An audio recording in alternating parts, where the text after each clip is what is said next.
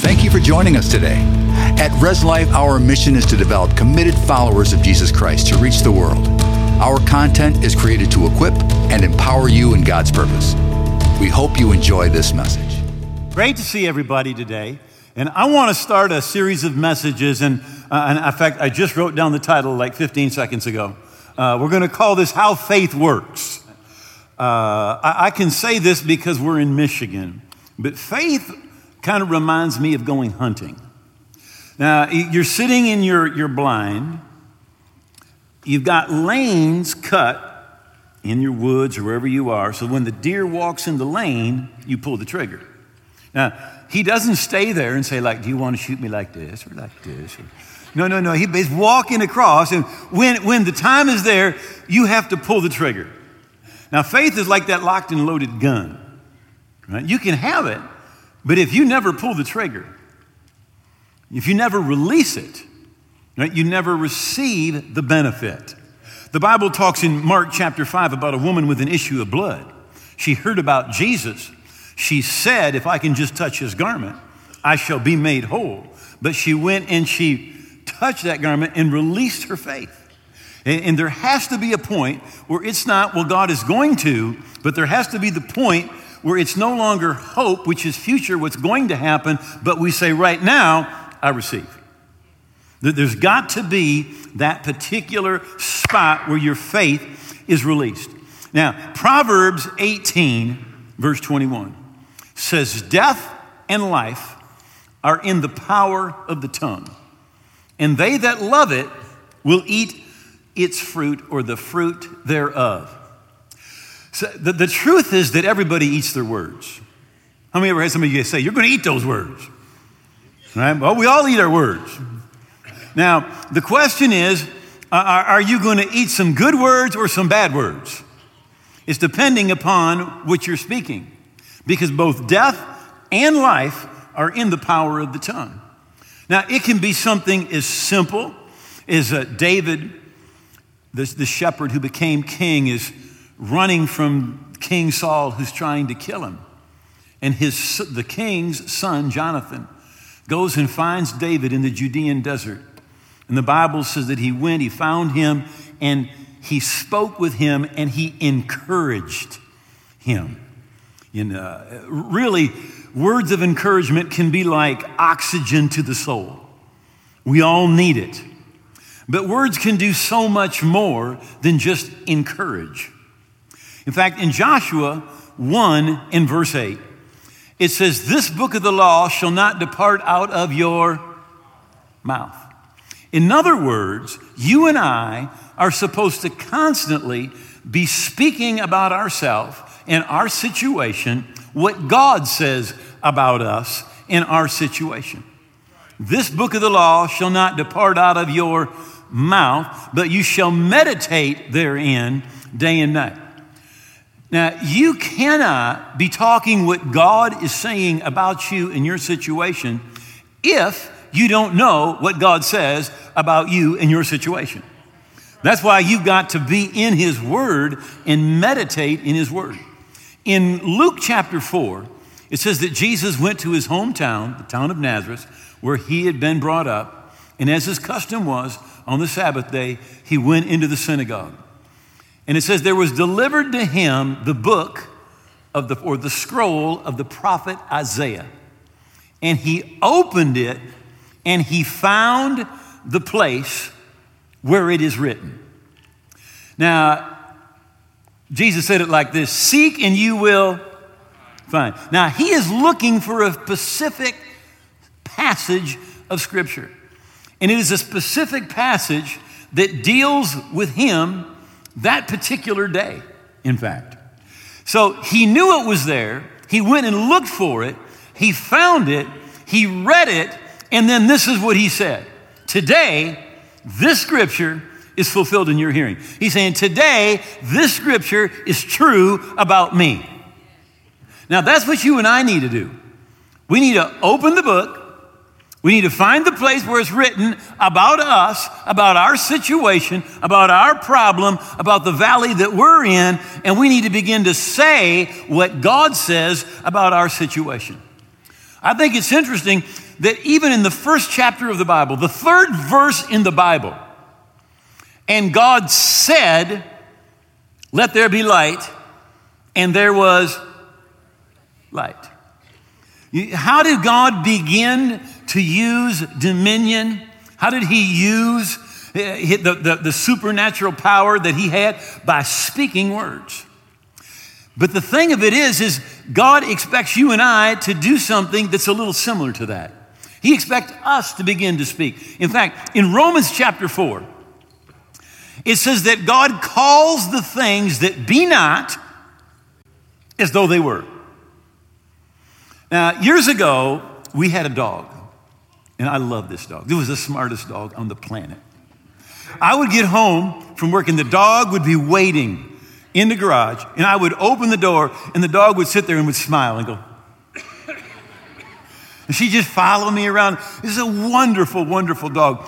And Jeannie had a cat. I hated that cat.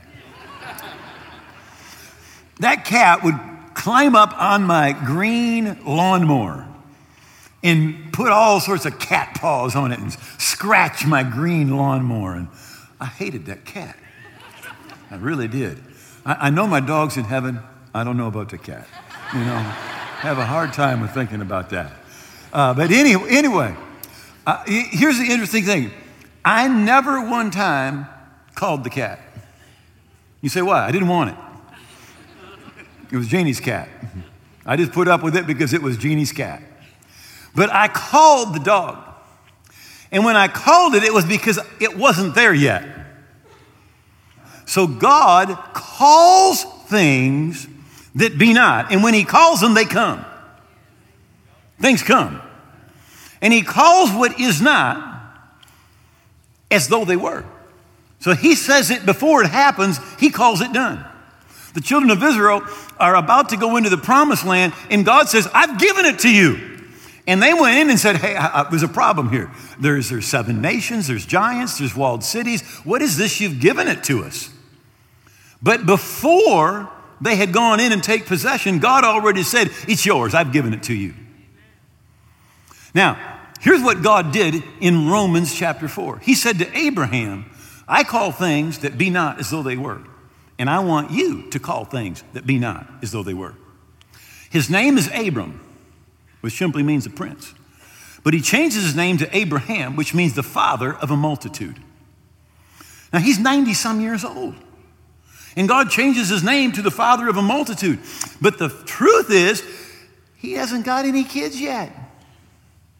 So you can imagine him going to the market and they're saying, hey, prince, how you doing? He said, no, I'm not a prince. My name is the father of a multitude. And they're like, how many kids you got? None. And you are how old? 99. And they're ready to send him to an institution.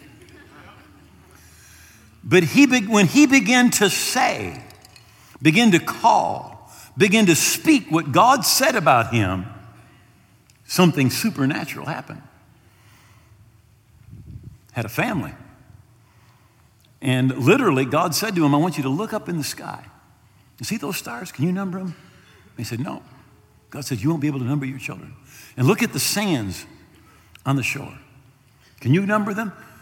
He said, no. God says, neither will you be able to number your children.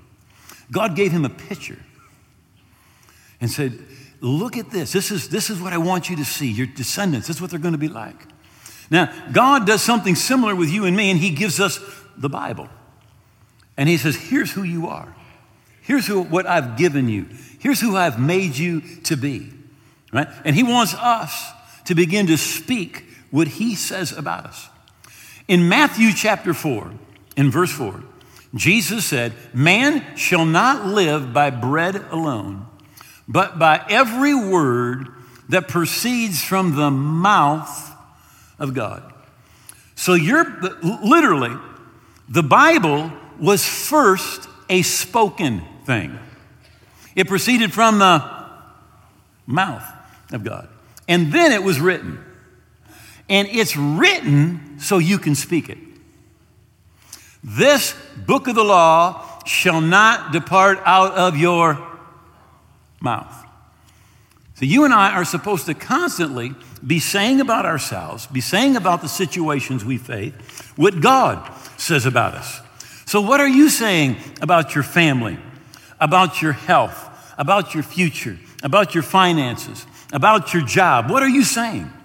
See, we speak what can be, and God said, you begin to speak what I declare about you, and it will be. The Bible is full of men and women making declarations that literally change their life and change their destiny. A little shepherd boy by the name of David is sent by his father with a pizza to deliver a pizza to his brothers who are down at the battle. The Bible says he brought them bread and cheese. Does that sound like a pizza to you? That's what my grandkids want, cheese pizza. So he can bring in the cheese pizza. And when he gets down there, a giant by the name of Goliath is come out from the enemy camp and begins to yell and to taunt the Israelites. And he begins to say, send me somebody to fight. And if I can kill him, you'll be our slaves. If he kills me, we'll be your slaves. Well, when he hears that, something happens on the inside of him. Now, this is going to date me. It's probably going to date some of you too. But how many remember Popeye? Right? And Popeye would go, that's all I can stand, and I can't stand no more. When he heard that, something rose up on the inside of him. And he said, that ain't right. In fact, what he said, isn't there a cause? He said, I'll go and fight. His brother heard about it and said, what do you think you're doing? You're just a kid, and you've come down here just to see the battle. And with who have you left those few sheep? He just ignores his brother. They take him to the king, and the king says, you can't fight him.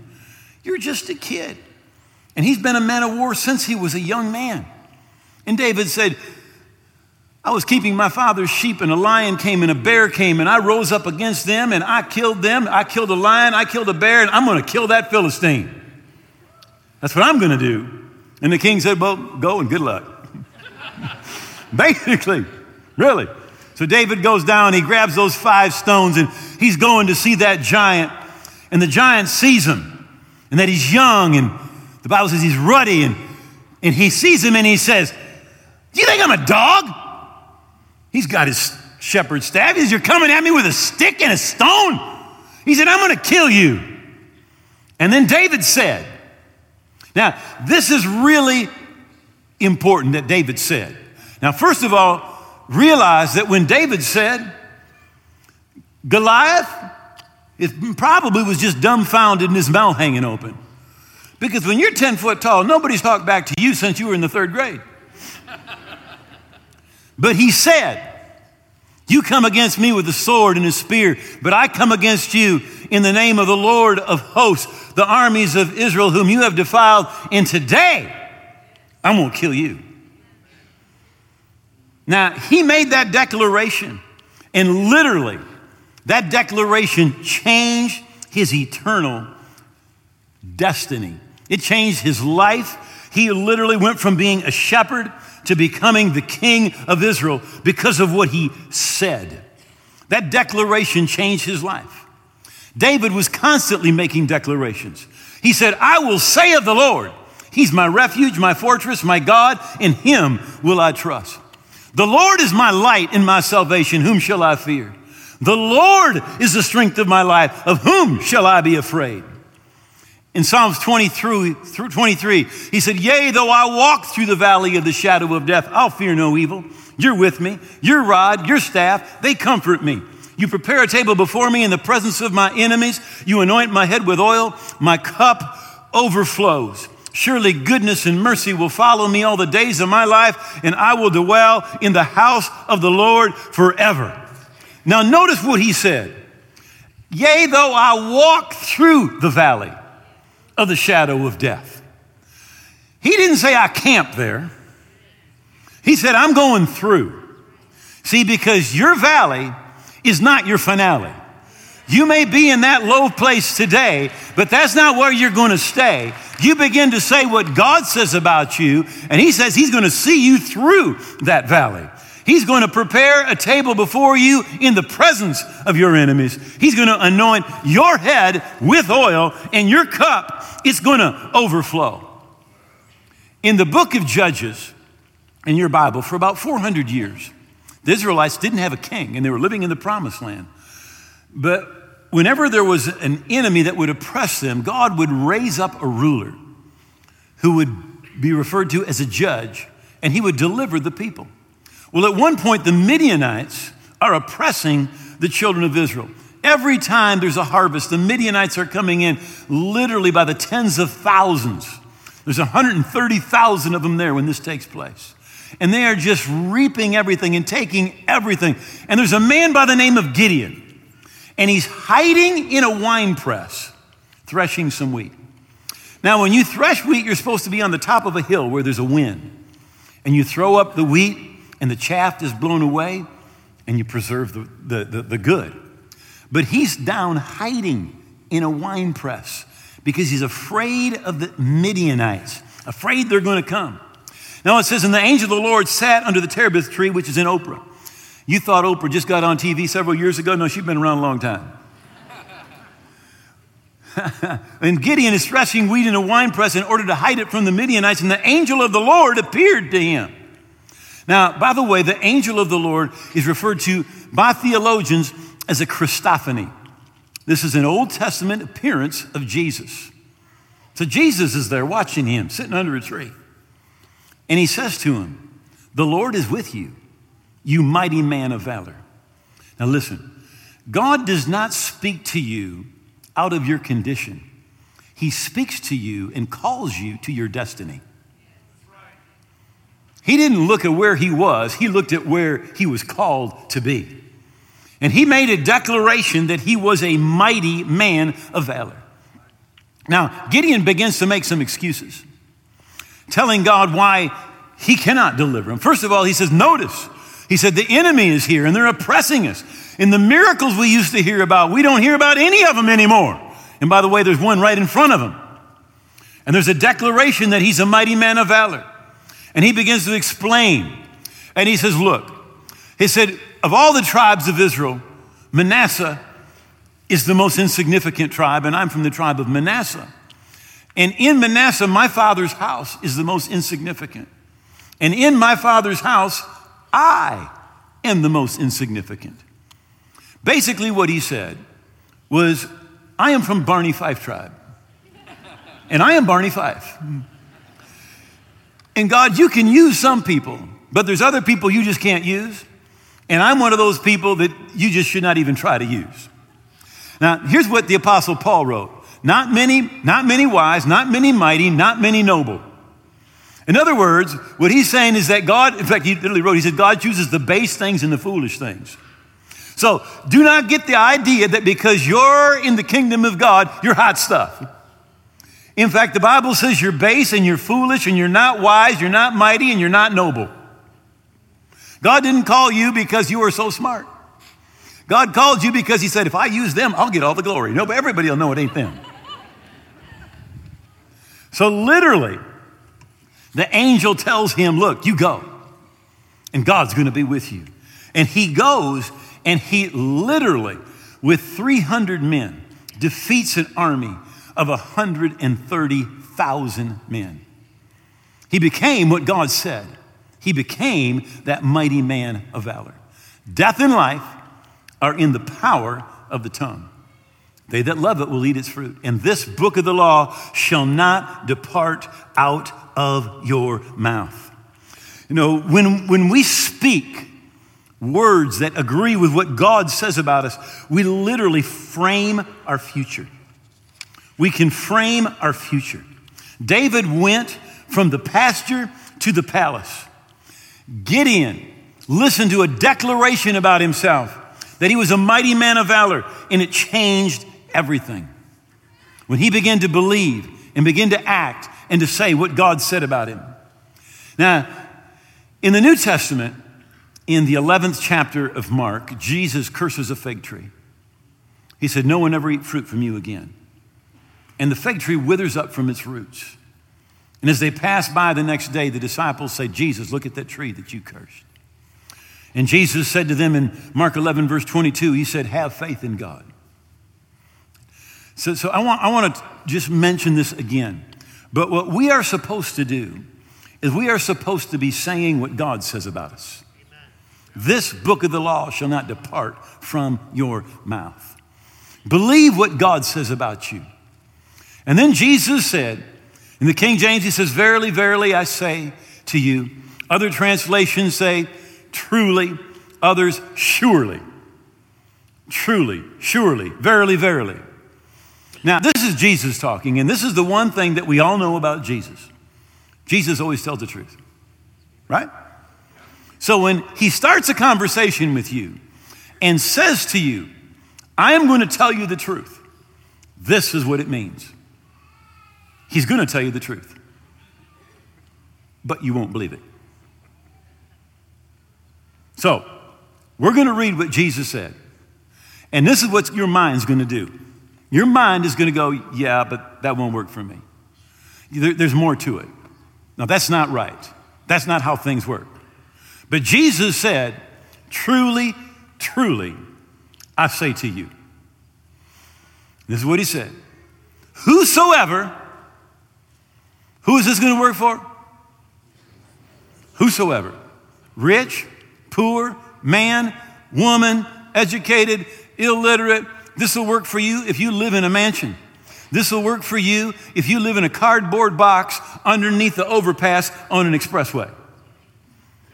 This will work for whosoever will say. Whosoever will say. So all you need to do to be disqualified is keep your mouth shut. Because this only works for whosoever will say. In fact, the very first thing that Jesus tells us about faith is it works the same for everybody. Whosoever. But whosoever has to do what? They have to say. That's how faith works. Faith works by whosoever shall say. In 2 Corinthians 4:13, it says, since we have the same spirit of faith, according to what's written, I believe, therefore I spoke. We also believe, therefore we speak. So there's a believing part and there is a speaking part. But if you just believe and you don't speak, it won't work. According to Jesus, and how many of you think he needs even more about faith than you or me? It works for whosoever will say to this mountain. Now, the problem is this, that most of us don't talk to our mountain, we talk about it. We talk about how much it hurts. We talk about how long we've had it. We talk about how much it costs. We talk about how it runs in the family, that my granddad had it, and I've got it, and my dad had it, and my brothers have it, and it just runs in our family, and we talk about our mountain. But Jesus didn't say to talk about it. He said to talk to it. Now, you realize Jesus talked to trees. He talked to storms. He talked to sickness. He talked to disease. He's saying you need to speak to that mountain. And he said you'll have whatsoever you say. Whosoever will say to this mountain, be removed, be cast into the sea, shall not doubt in his heart, but believe that those things which he saith will come to pass. He'll have whatsoever, King James, he saith. Other translations, he'll have what he says. Now, I want you to listen, because really, really, this sounds like just a play on words, but this is not a play on words. Jesus said you'll have what you say. Most people say what they have. In other words, listen, here what we do, we give a report. Well, this is my problem, and that's my problem, and this is what hurts, and this is my problem, this is my situation, and here's my debt, and here's that, and here's this. We give a report, and we say what we have. But Jesus said you'll have what you say. So if all you do is say what you have, all you're ever going to get is what you've got. See, you're not just supposed to say what you see. You're supposed to say what you see in God's word about you. It says that he will supply all of your needs according to his riches in glory by Christ Jesus. His word says that he will heal all your diseases and forgive all of your iniquities. It says that he will renew your youth like the eagles. I was reading a Max Lucado book this morning, And he mentioned in that book that there are over 7,400 promises in God's word. 7,400 promises. And the Bible says that all the promises of God are yes and amen in Christ. If you're in Christ, every one of them belongs to you. And I don't know what your situation is, but you need to find it. Find out what that situation is. See, you're supposed to walk through the valley of the shadow of death, not camp there. The valley is not your finale. Your finale is he prepares a table before you in the presence of your enemies. He anoints your head with oil and your cup overflows. That's your finale. But what we have to do is we need to begin to say what God says about our situation. And if all we ever do is give a report about what's already there, Jesus said, you'll have what you say. That's why this book of the law shall not depart out of your mouth. We need to begin to say what God says about our situation. You know, a declaration can unlock your destiny. It's exactly what happened to David. Now, the children of Israel have come to the edge of the promised land. They're at a place called Kadesh Barnea. And Moses sends 12 spies into the promised land.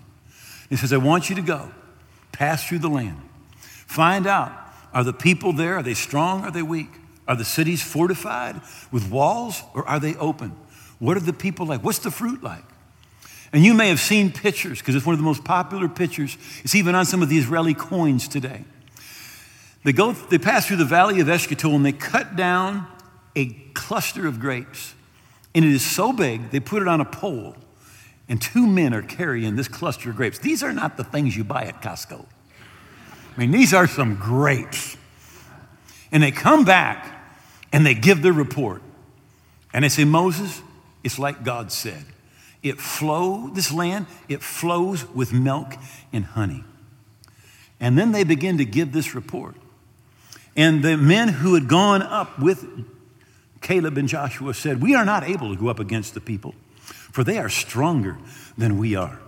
And they gave the children of Israel a bad report of the land through which they had spied, saying, the land through which we have gone as spies is a land that devours its inhabitants.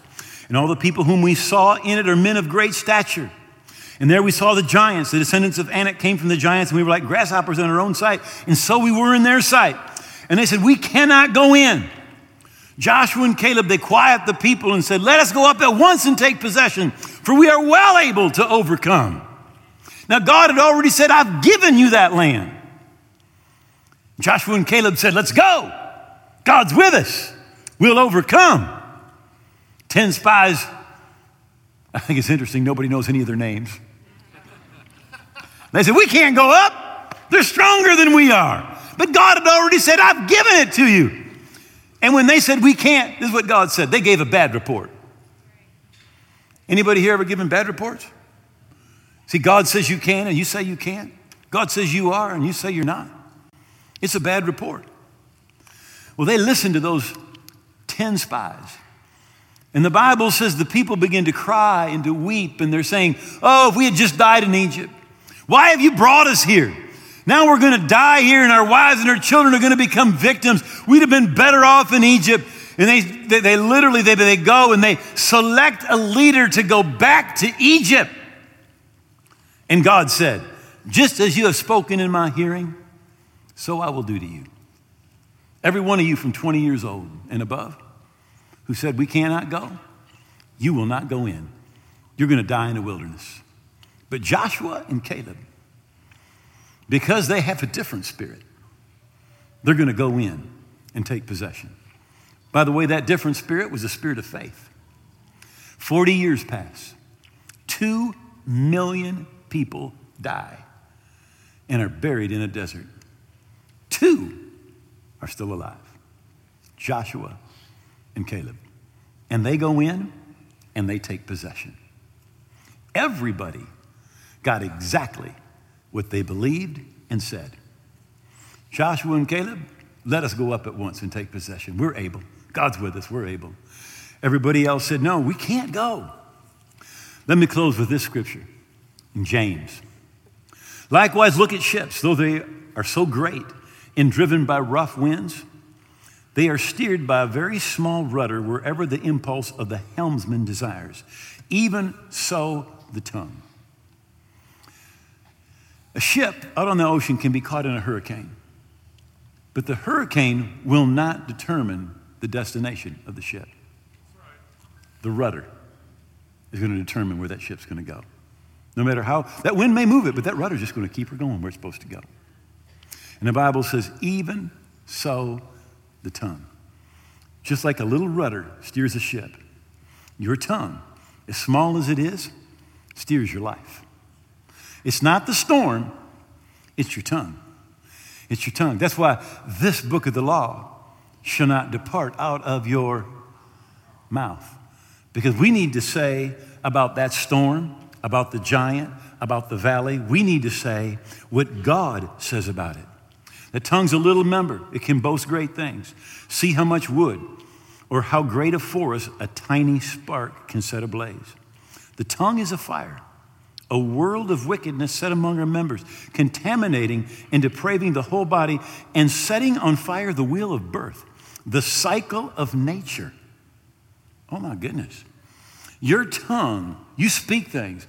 It can set in motion things that otherwise, the wheel of birth, the cycle of man's nature, being self-ignited by hell. You know, the Bible says in the book of Ephesians to take the shield of faith with which you quench all the fiery darts of the enemy. Many of those darts come out of your mouth. The Bible says the devil tries to set your tongue on fire. He tries to get you to say things that are contrary to the will of God and the Word of God. But what we do is this book of the law shall not depart out of our mouth. And with our tongue, the Bible says you can bring life or death. There can be provision, healing, peace, deliverance, breakthrough, victory by your tongue. Romans 10, verse 8. But what does faith say? The word is near you.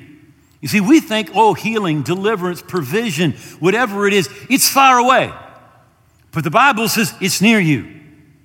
But what does faith say? The word is near you. It's in your mouth and in your heart, even the word of faith which we preach. You see, you may think that the healing, the deliverance, the victory, the breakthrough, it's far away. But the Bible says it's in your mouth and it's in your heart. There is a miracle in your mouth. There's deliverance in your mouth. There's victory in your mouth. Revelation chapter 12, verse 11. And they, that's us, overcome him. That's the devil and everything he brings. By the blood of the Lamb and the word of your testimony. You see, your testimony and mine needs to be what the blood of Jesus has purchased for us.